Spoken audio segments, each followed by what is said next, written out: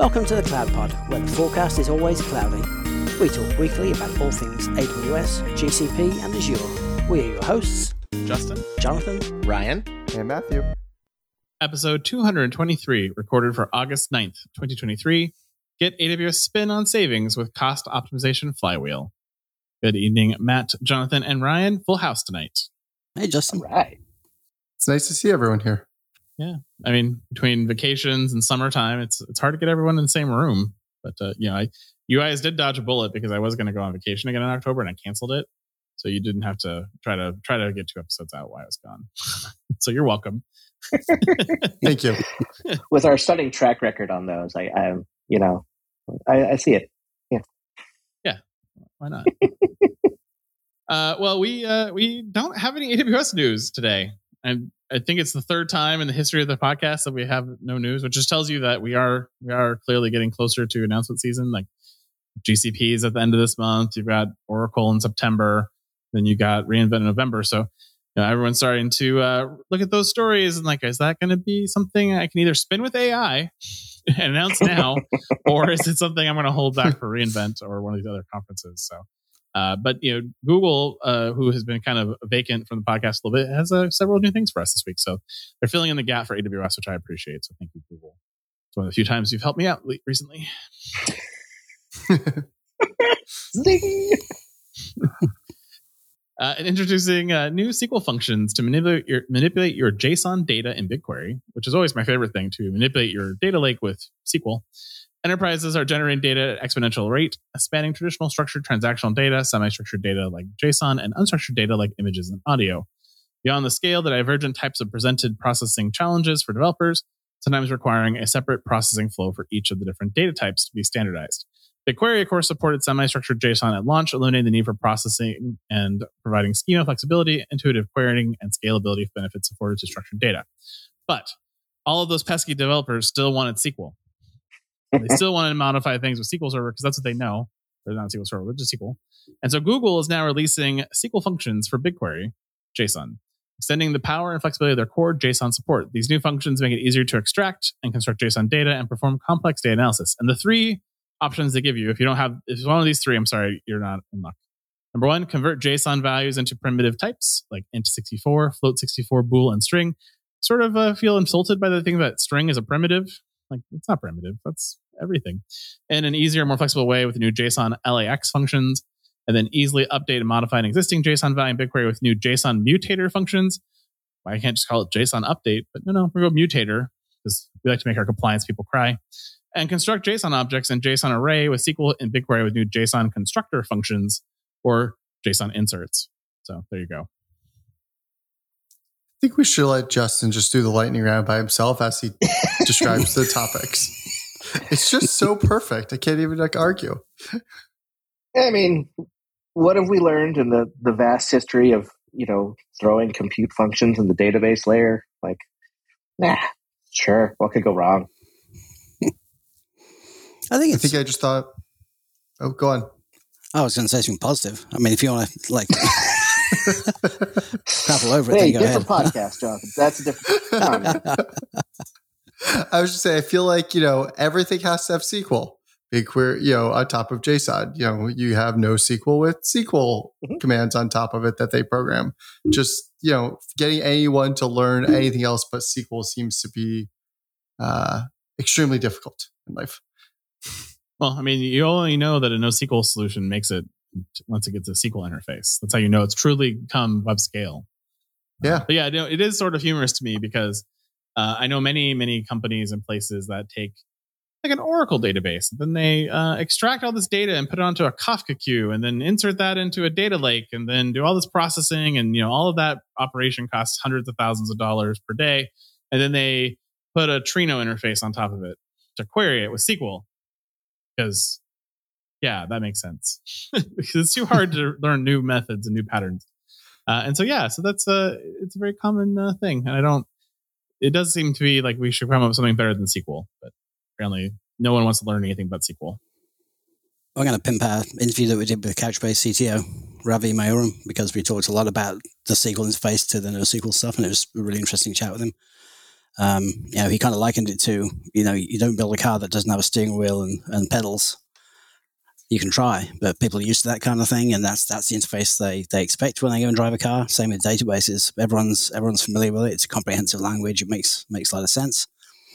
I still think there's room for improvement, but I actually think the ability to construct JSON objects from data in BigQuery is pretty useful, because if you think about any kind of web UI, any kind of visual interface is most likely going to be using JSON objects to rendering tables or graphs or something else. So actually having that natively constructed in BigQuery is pretty cool. It just saves having to do that externally.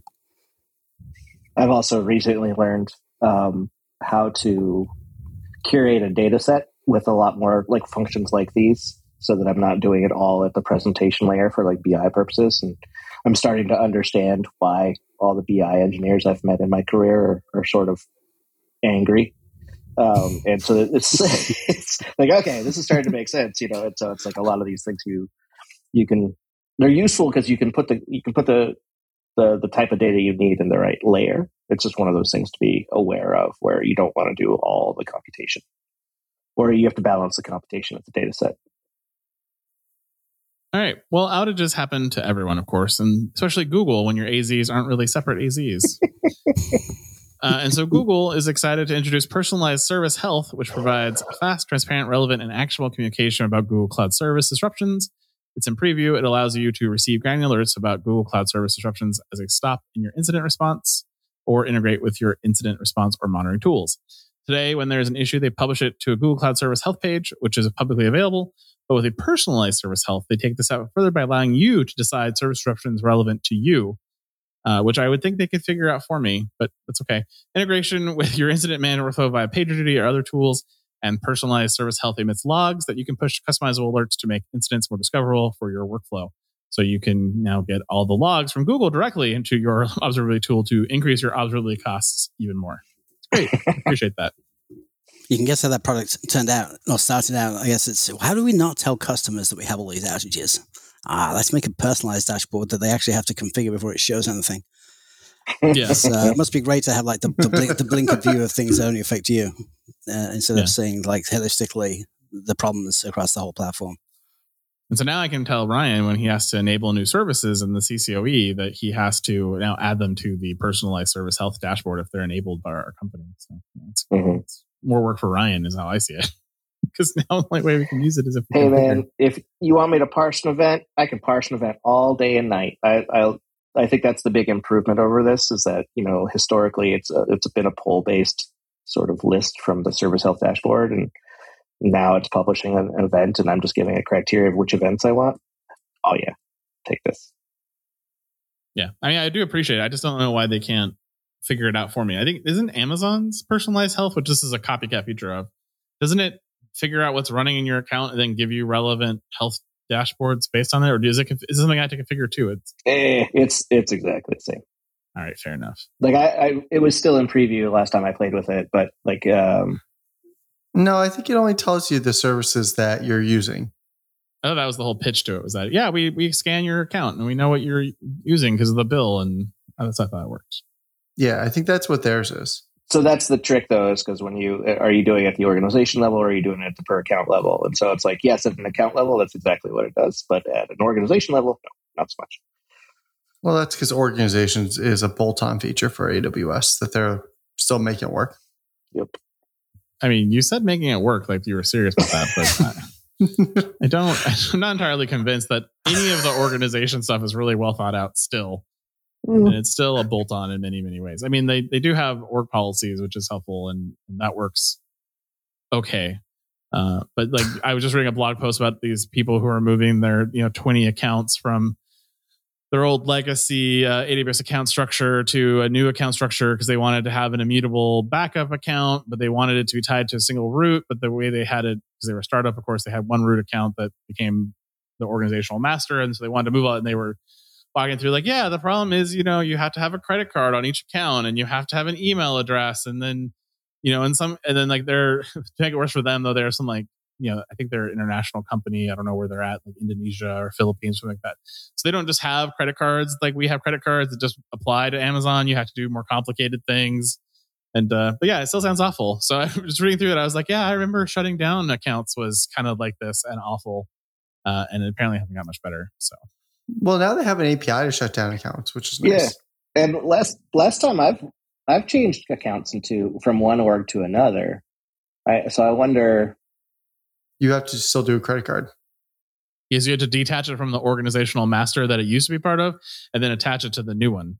Yeah, but if you send the invite first from the new org, nope, you can't send an invite. The last I knew, you can't send the invite until it's already been detached, or it's not going to receive it. Maybe they fixed that since then, but I did this probably 2 years ago now, and that was a limitation. And then that credit card obviously gets charged like 4 cents, even if you do it in like 3 seconds, which is always fun. Well, I'm sure not going to go test this by migrating my personal account between orgs, just in case it is painful. And there's no other way to test it. So what's more fun is playing with GovCloud on AWS. Oh, I've heard stories. That is a load of fun because there's this whole convoluted thing where you tell it to create a GovCloud account, and then you have to wait and query it until it gives you the account number, and then you can log in. And then that gets tied to the original org, the GovCloud org, not the non-GovCloud org, but it's a 1-to-1 ratio of GovCloud to non-GovCloud because all the billing is done through non-GovCloud. And if you actually understand this, I wish you luck because that means you're in that world. And I've had to be in this world before, and it is fascinating and horrifying at the same time. Well, I mean, having now going through a FedRAMP pre-assessment and going through that and talking about what's in your boundary versus what's not in your boundary. And Amazon smartly probably said to themselves, the billing system, we shouldn't have it in our boundary because that's going to be terrible. And that's why you're in that terrible scenario. Mm-hmm. Because they don't have to give actually any customer identifiable data. They don't have to get any government metadata in that level. All they have to do is provide the account number and the service and the billing metric, and they pass that to commercial. Then they don't have to worry about any of their billing system having to know any of that. So it's well played on the boundary there, Amazon. Well, so it's like a shadow account that actually receives the billing information for the actual GovCloud account. But you can actually use that account completely and as a normal account, and then it really confuses people, which has definitely never happened before. So... So I was peeking around here while you were talking about GovCloud and the horror of it. And apparently in 2021, they renamed the AWS Health thing to AWS Health Aware, which they now have the acronym AHA. Which I sort of like, oh, okay. And it does look at EventBridge. It does use EventBridge to send you eventing if you want that as well. And then it has a bunch of things around communication with Slack and Amazon and Teams, integration with EventBridge. Ability to do prescriptive guidance on AWS Health, and then a bunch of other things there too. So, it is a little more customized to your account and what your account is doing versus your system. And it does have an organizational health view as well, which requires a massive amount of configuration. Because I clicked on it and I realized I didn't want to do that because it's going to cost me a lot of money. So. See, I knew we'd find a way to get Amazon in the podcast today. We knew we'd figure it a way. Yeah. There's a lot of Amazon talk for a Google topic, yeah. Well, because you just generated all that new health data, you might want to put it somewhere. Maybe that place is Prometheus because somehow you built a Kubernetes connector that receives those hooks, and then I don't know how it actually ended up in Prometheus, but you did somehow, and it's costing you an arm and a leg. Google has now given you a discount on that, so they are dropping the price of sample ingestion effective immediately to 60%. So they do have this in tiering models. So the first 0 to 50 billion samples used to cost you 6 cents, and now it only costs you $0.015, which is 60% savings. And it scales down from there. So you can get the best deal for your business, which is nice if you're trying to do Kubernetes monitoring in an easily way without burdening your engineers with those pesky metrics. That's a lot of samples. 50 billion samples a month. That's a lot of samples. I was looking at the above 500 billion samples. Yeah. That's a lot too. 200,000 samples per second. Could you imagine? That's a massive system. I mean, I'm also thinking like what Kubernetes says you shouldn't have more than 200,000 pods. That's like a whole in one cluster. Yeah. Okay. It's for most companies. It shouldn't be that high. I have been at that company too, where it was that high. That was not because of good architecture or efficiency in architecture. No, No. I always wonder what they do on the back end to get such a good price reduction. And then my next question is, how long has it been there that they haven't given me the price reduction that they've been making that much profit on it? Well, I was wondering these things too. Is the reason why people aren't adopting it because it's too expensive, and is it really a margin builder for them, or is it that they weren't getting any revenue from it, so now they have an opportunity to get more revenue because customers now not saying, "Ooh, that's too expensive." And maybe it's the AWS method of like, we're going to make this relatively expensive so we control basically the velocity of adoption, right? Because it makes you think, a penny and a half, depending on how many transactions you have, versus, something with two zeros. Maybe it's just to slow that roll while you build out the infrastructure for it. I don't know. I mean, considering how detached most people who set this up are from the billing, I mean, if you're in Kubernetes, you're already like 3 steps away from the cloud. I don't know that they even think about this until it's too late, and the CFO's hair's on fire, going, "How you spent how much on what?" Yeah, you're probably right. I've never seen someone like, let's use Prometheus and then be cost aware about that choice. Like that's not that. Those two things don't happen normally. I mean, tell me somebody who's using Kubernetes who's like super cost aware, like that.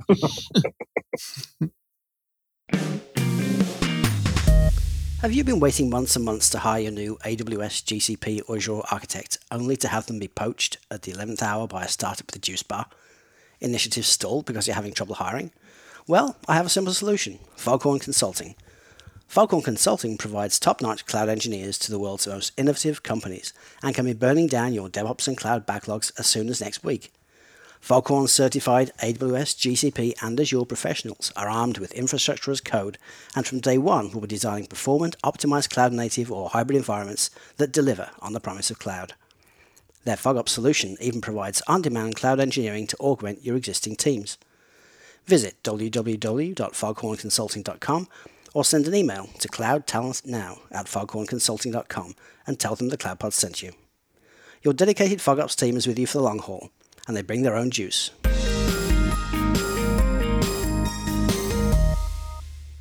All right. Well, Azure has one story for us this week. The Azure Storage Mover, which I think is a great name, can now migrate your SMB shares to Azure File Shares. This is a fully managed migration service that enables you to migrate on-premise files to folders in Azure Storage with minimizing downtime for your workload. So it's basically rsync, but managed. I was going to say robocopy, but yeah. Yeah, wrong OS there, Justin. Yeah, sorry. Well, they embraced Linux at Microsoft, right? So they probably learned that robocopy was terrible compared to rsync. Just use rsync now. At least I actually think so. There are so many worse things besides robocopy that I don't even know. Please start listing them off. My very first company I ever worked in, that was my first SaaS company. We used to replicate between 3 servers all of the learning content, and we used vice versa. It was a Windows GUI application, and you had to configure it and do all this stuff. And it was way, way, way before people even knew what DevOps was. It was like, yeah, we're going to go configure this vice versa app that cost like $40 per server. We installed it on. It was ridiculous, but it did the job. And then we replaced it with robocopy because I got mad at it one day. This is my Windows SME days. So maybe I'm like overthinking this, but what's so hard about selecting all the files in one window and dragging them to another window? One's in the cloud. Managing interruptions. Okay. Yeah. And keeping them in sync. And if you're like having something that's building something, and then you want to copy that up, in real time or near real time. So if something's putting files there and then you want to back them up or something like that, you could, in theory, use this as like an offsite DR and like your network file share or something. Ryan has a similar use case for this right now that he would not drag and drop from left to right, I can tell you. It's a much bigger number of files than that. It is. And none of them are needed. Got to move them anyway. Woo, compliance. Compliance. I have an Oracle story for us this week. No AWS, but Oracle showed up to the party. And they're pleased to announce the latest addition to the Oracle Distributed Cloud portfolio, which I don't know what that portfolio includes, but here we go. We have a new addition. The Oracle Compute Cloud at Customer. It's not AT, it's ampersand. Yeah, no, sorry, ampersand. Whatever that at symbol is, that looks like an A with a little circle around it. At Customer. A fully managed rack-scale infrastructure platform lets organizations run enterprise and cloud-native workloads on Oracle Cloud Infrastructure. It's built, installed, owned, and remotely managed by Oracle, so you can focus your scarce IT resources on growing your business and improving operating efficiency. And it's built on top of the 4th-generation AMD EPYC processor with 96 cores per processor and DDR5 memory. And you can subscribe in increments of 552 available processor cores with 6.7 terabytes of available memory, up to a maximum of 6,624 cores overall. I'd like to point out that this is 3.8 times the number of cores per rack as an AWS Outpost system and 1.4 times the densest Microsoft Azure Stack Hub systems. And Oracle, unlike Amazon, wisely decided to give you only the pricing by cost per core and not by the monthly price you will pay for this unit. And they like to point out that their cost is $53 per month per core for 2,208 cores in the rack. And $143 per month for AWS Outpost with only 576 cores, and the Azure Stack Hub, which is a third-party service you buy from Dell or HP, and then you install Azure on top of. The maximum configuration you can get on that guy is 1,536 cores, and of course it's not a cloud model, so they have no pricing for that. And all I think is, wow, that Sun investment for them is still paying off in some weird ways sometimes. That's $121,000 a month. Yes, it is. You can have Oracle Cloud in your data center, which my biggest thought was like, yeah, you're going to just invite Oracle into your data center where they're going to install, own, and remotely manage this system that's now in your network, in your data center, and you're not going to worry about getting audited every day. I'll just set up a PO for the licensing audits. Just bill me to the audit PO, please. Yeah, that's 50% more expensive than the Outpost. And I assume... Maybe it's less cores on the Outpost than it is on the... Yeah, but if you don't need 2,208 cores, can you have... Then that's true. It's not the right investment. Yeah. But then think about all the man hours you save not having to run the auditing software in your data center. Because it's already running. Indeed. So anytime someone uses @customer or @partner like this, I have horror stories back to the company I worked at where we did SaaS @partner, which was terrible, where we basically took our SaaS application that we managed and we're like, we're going to go run it in a data center owned by a partner who's going to resell it. And that was terrible. And I did it twice with the same leader. The same guy came with the same dumb idea, 2 different places, failed both times. Yet I had to go implement it both times and have it fail. So it's great. Super awesome. I think Jonathan and I might have been involved in some of that project too with me. Mm-hmm. It was at the company we met. So a little live research. The symbol is called the @ symbol. Oh, okay. Well, there's no fancy name for it. No fancy name. I always called the and symbol the and symbol, and they're like, no, that's an ampersand. Yeah, yeah. I was totally expecting to find a real name, and no, not at all. That's good. The most interesting part of the Oracle story is what is the @ symbol called? Oh, also in the $53 per month, you get access to 3.4 petabytes of storage. So you have that as well. Who doesn't want petabytes of storage in a data center? Store all those Oracle licenses you need. All right, let's move on to our Cloud Journey series. So this week, we have an article from AWS talking about the cost optimization flywheel, which is your way to manage and reduce costs in the cloud. There are several key points in the article, including 4 key steps. The analyze step, which involves gathering data and analyzing to identify areas where cost optimization is possible. The recommendation step, which includes using automated tools and machine learning algorithms to generate cost-saving recommendations. The deploy step, involving implementing the recommended changes identified in the previous step. And the operate step, which is the final one, focusing on monitoring and measuring the impact of the changes made and adjusting strategies accordingly. AWS provides various services, tools, and resources to assist customers in each step of the cost optimization flywheel. And the article emphasizes the importance of the continuous iterative approach to cost optimization rather than treating it as a one-time effort, and also highlights the role of automation and machine learning to enable better outcomes. This is something Amazon's talked about for a long time, and it's a good idea because once you start identifying some ways to save money, you can get all that money you were spending with Amazon, you can now repurpose to paying for more people to get more cost savings, and then eventually it will be a flywheel that stops running because you've run out of opportunities to save money unless your company's going out of business. But it's a good initial approach, and there are typically multiple trips around this wheel you can go on, from very simple things to like, hey, I'm going to delete all the disconnected storage that I accidentally deleted it, didn't delete properly, or release all those IP addresses I'm going to be paying for now because they're charging for IPv4 addresses. Those are easy wins, leading you then into more complicated things like enabling auto scaling or spot instances, and then into more complicated architectural changes to your application to get more efficiency. I'm not sure it's just... Yeah, I think... Who wants to criticize first? I was going to be positive for once. You be the fall guy. I was just saying, I feel like we talked about this, a little bit on one of the costs, the cost of the cloud. And we said there, look, the cloud is not cheaper, but if you leverage the services, it actually can, help you innovate and, do all those other fun things nice and quicker and better and cheaper. But cost savings is a perpetual thing that you always have to do. And that's kind of what this, to me, is kind of trying to get at the crux of is, look at your environment perpetually, look at your bill, see what you're doing, in the analyze phase, figure out what you want to do and go do it, and see how you can decrease your costs. Whether it's, hey, our SQL team told us that we needed these provisioned IOPS. Wait, we really don't need that. We're nowhere close to that. Or, hey, we have all these disconnected disks, or, hey, we have these over provisioned Azure file shares, that we don't need 5 terabytes of storage on when they're only using 200 gigabytes. It's that perpetual, let's look at the environment.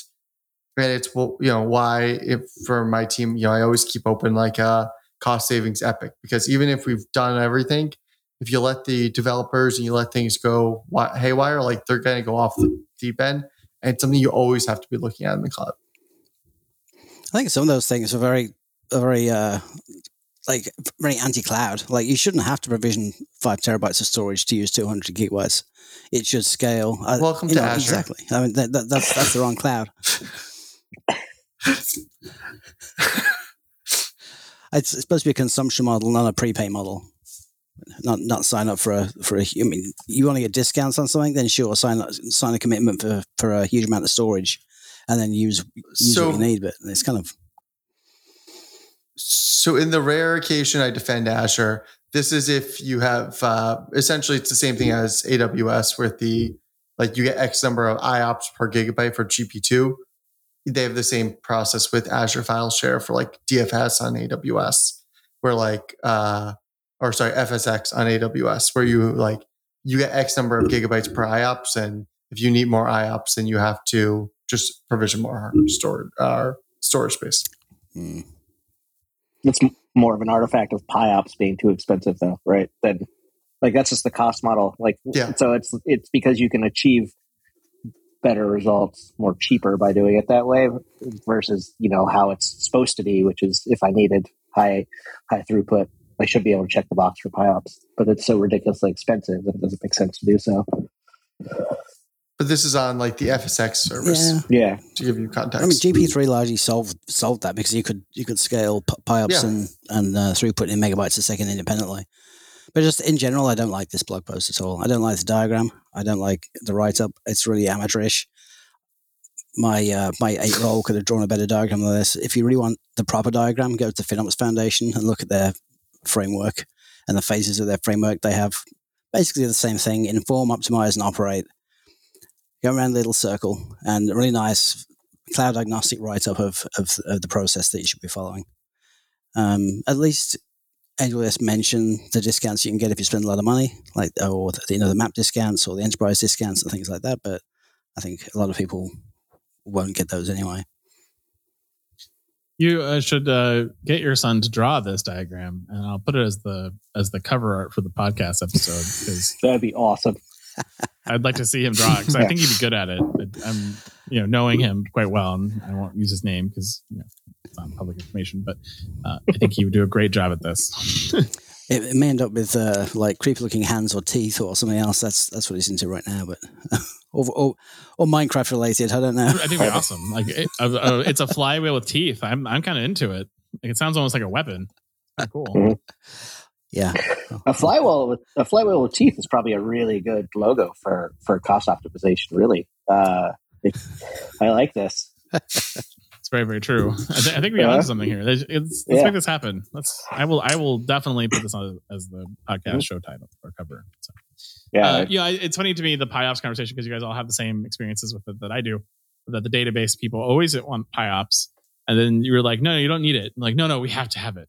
And then you're like, well, fine, we'll let you do it. And then every time it's like, see, you didn't really need it. You're just fooling yourself on what you think your database actually needs or doesn't need. The reality is that most databases don't have that need for sustained throughput at that level. The burstable capabilities. Most of the disk systems are adequate enough to handle those bursts. There's, I think, in what, my 9 years, of dealing with the cloud, maybe more than that, I think I've only ever actually told a customer this is a use case for PyOps, and it was like some weird legacy product that they were running, some custom built thing, and they were just killing GP2 at the time. But besides that, I've just never seen a use case where it's actually been necessary. All right. Well, read the cost observation Flywheel. Either agree with Jonathan or don't. You can tweet at him at Twitter that you disagree with his opinion. I agree. The FinOps stuff is more mature. But yeah, again, for people new to the space who don't know what the FinOps Foundation is, you should. I think it's not a terrible starting place. And the fact they do admit that they have other programs, because the fact that EA has existed was sort of like this big secret for a long time. Like, you had to talk to your account rep because they have specials they can get you. It's like they have an EA agreement. They'll give you special pricing. It's like, why are you to be so secretive about it? And yes, you have to spend $1 bajillion with them to get the EA agreement. But if you spend that kind of money with them, it's going to be a good deal for you. All right. Well, I think it's it for this week. Another fantastic week in the cloud, guys. See you all next week. See you later. Bye, everybody. Bye, everyone. And that is the Week in Cloud. We'd like to thank our sponsor, Foghorn Consulting. Subscribe on iTunes or wherever you get your podcasts and tweet us your feedback at #TheCloudPod. Or join our Slack channel. Go to our website, thecloudpod.net for sign-up instructions.